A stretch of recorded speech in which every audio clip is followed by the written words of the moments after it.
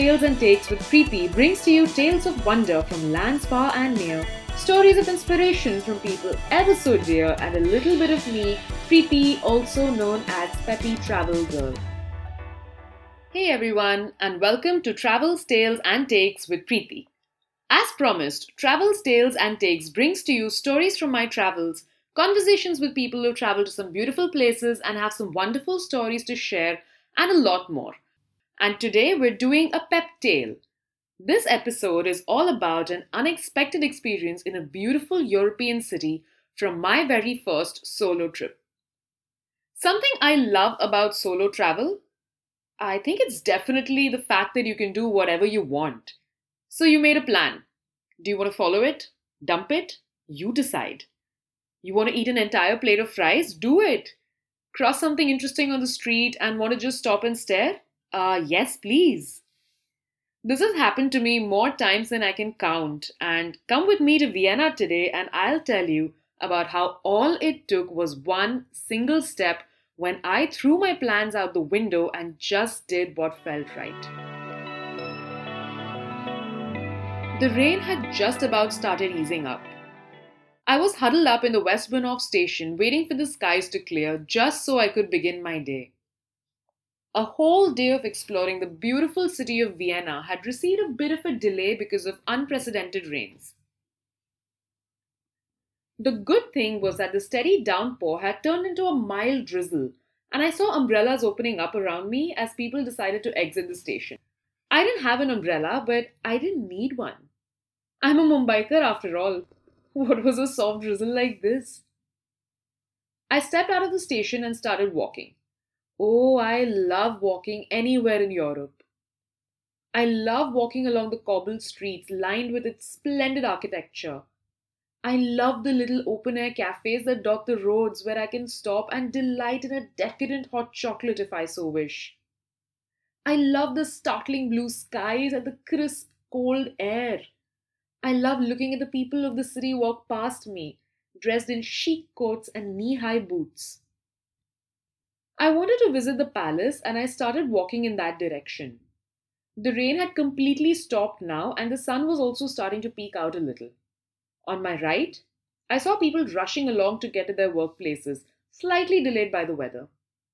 To my left, though, a little ahead, there was an open compound where I saw a middle-aged lady in a cream-colored coat doing something rather curious. She was laying out hula hoops on the sidewalk, two at a time, systematically placing them in distinct pairs. She was walking to the shelter of an awning where there were hula hoops as well as small crates and some tattered stools. She picked up two crates and brought them out, and she placed these in pairs too. I heard the voice of a girl exclaim something in German as she darted towards the lady. The two women exchanged excited words, and the young girl started placing chairs too.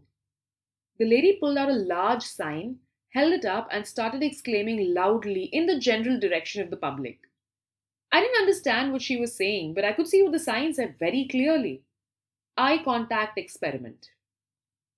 Now, I'd never heard of this, but now I wanted to know what it was, so I changed tracks immediately and walked over. The lady saw me and said to me in English, "Come, this is an eye contact experiment. I'll tell you what it's about." "All right then," I said, and stepped into what had now become a colorful square of hula hoops, mats, chairs, and crates. I picked a purple hula hoop to stand inside, not knowing what was going to happen next. The lady kept holding up her sign and asking people to come inside. Very soon, spaces filled up. Girls and boys, young and old, college students, elderly couples, a few solo stragglers like me, even a couple of very corporate-looking people had turned up and they took over some of the crates. A cheerful young couple hopped into the hula hoops beside mine. They were so giggly and cute. The girl looked at me and flashed a vibrant smile, and I smiled back. "Do you know what they're doing?" she asked me. I shook my head. "No, not yet," I replied. "Oh, okay," she nodded and grinned again. "Guess we'll find out." A lady, perhaps in her early 40s, stepped into the hula hoop opposite mine, and she smiled at me. "Guten Tag," she said. "Guten Tag," I replied. The lady in the cream coat came to our midst. She had a pleasant face and a warm smile that reached her eyes. Welcome to eye contact experiment, she said. You have to look into your partner's eyes for as long as you feel comfortable. The only communication you will have is through your eyes. When your connection ends, you can move on to someone else. Take your time, there is no hurry. I looked at my partner. Staring into a stranger's eyes, were any of us really ready for this? What would even happen? Around me, I felt like everyone else was sharing this sentiment. The couple next to me had held hands and were already gazing into each other's eyes, and the emotion there was quite evident. Some people looked nervous, some even walked away. Was the prospect of gazing into a stranger's eyes really that daunting? The eyes are the window to the soul, yes, and do we really want someone peering inside? We looked at each other. At first, it felt so weird, looking into a stranger's eyes, not knowing how this would end. Both of us laughed nervously and shifted in our places, but neither of us broke eye contact. I was a little fidgety, breaking the silence with a giggle or two occasionally, but she just stood there with a serene smile on her face, her eyes never once leaving mine. Slowly, I felt my own body calming down. My eyes shifted between hers, but never broke the gaze. I started noticing minute details. Her eyes were a beautiful blue-green specked with a little bit of copper that caught the light. Scant eyelashes and eyebrows framed them, and there were fine lines that appeared around her eyes when she smiled. A strand of hair lay across her face, just touching the corner of her right eye, moving every time she blinked. Was it not bothering her? I suppose not, because she looked unfazed. Time passed. 5 minutes. 10. I could sense people around me, the world around me moving about, but it didn't matter. We were standing there in our purple hula hoops, looking at each other. A perfect little bubble of peace tuning out everyone else. And that's it. I don't know when the spell broke, but it broke for both of us together. We blinked at the same time and broke into broad grins. On instinct, we both moved in for a hug. She hugged me like an old friend and said, "Thank you. I must go now." And with that, she turned and left. I gazed at her retreating back. I didn't know her name. I didn't know her story, but somehow I felt connected to this lady with the kind eyes. Something about looking into her eyes had doused me in an impenetrable sense of calm. Around me, the crowd had grown. On seeing what we were doing, a lot of passers-by had stopped and joined in. There weren't even enough hula hoops or crates, but that wasn't a deterrent. Pairs had popped up till the far end of the sidewalk. Someone had stepped into the hula hoop in front of me now, a guy slightly shorter than me wearing jeans and a brown jacket. "Hi," I said. That was it.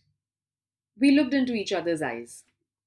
He had almond brown eyes that seemed to hide some form of laughter and were ringed with a very generous set of lashes that made me a little jealous.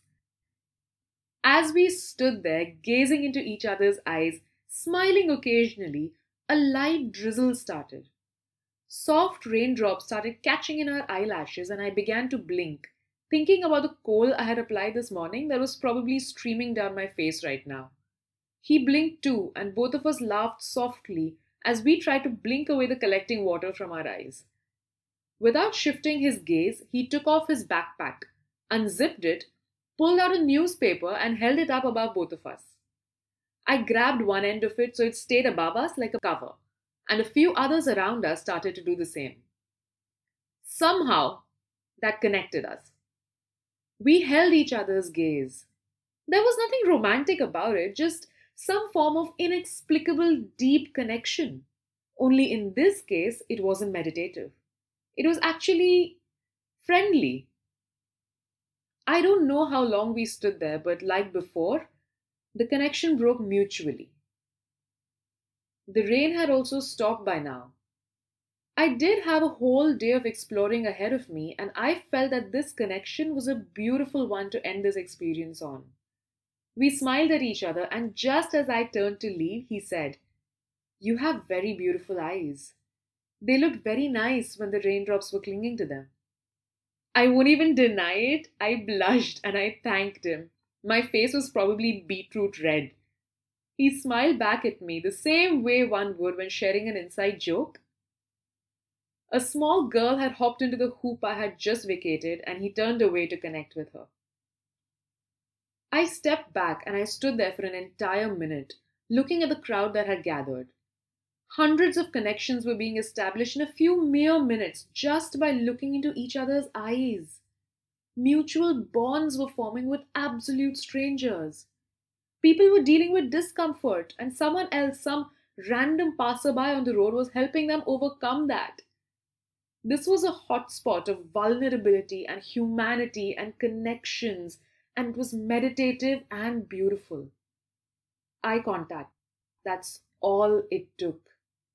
A few scant minutes of looking into another human's eyes turned out to be enough to find some emotions that were actually common and created a bubble of our own. Our own little private stories that we will stay with. A shared memory that remains unique to us and yet different for everybody. An experience that, although so simple, was so meaningful. Sometimes small stories come together and form a larger one, and in that moment back in Vienna, I was glad I didn't go straight to the palace. Vienna could have just been another gorgeous European city that I had walked around, but it gave me a story instead, one that's always going to be mine and which you now know. I really hope you enjoy this little anecdote because for me, it's a memory that's been seared into my heart, not just my mind. And even as I sit here, just thinking back to the time that I spent over there, the 45 minutes to an hour that I spent in a very meditative eye contact experience, I think to myself, where is that lady now? What is she doing? And what is that guy who liked my eyes up to? I think I'd like to know. It's a very, very dear memory, and it's one that I can never forget. And even now, as I think about it, I have this broad grin on my face. Is it something that any of you would be up for, staring into a stranger's eyes to form connections?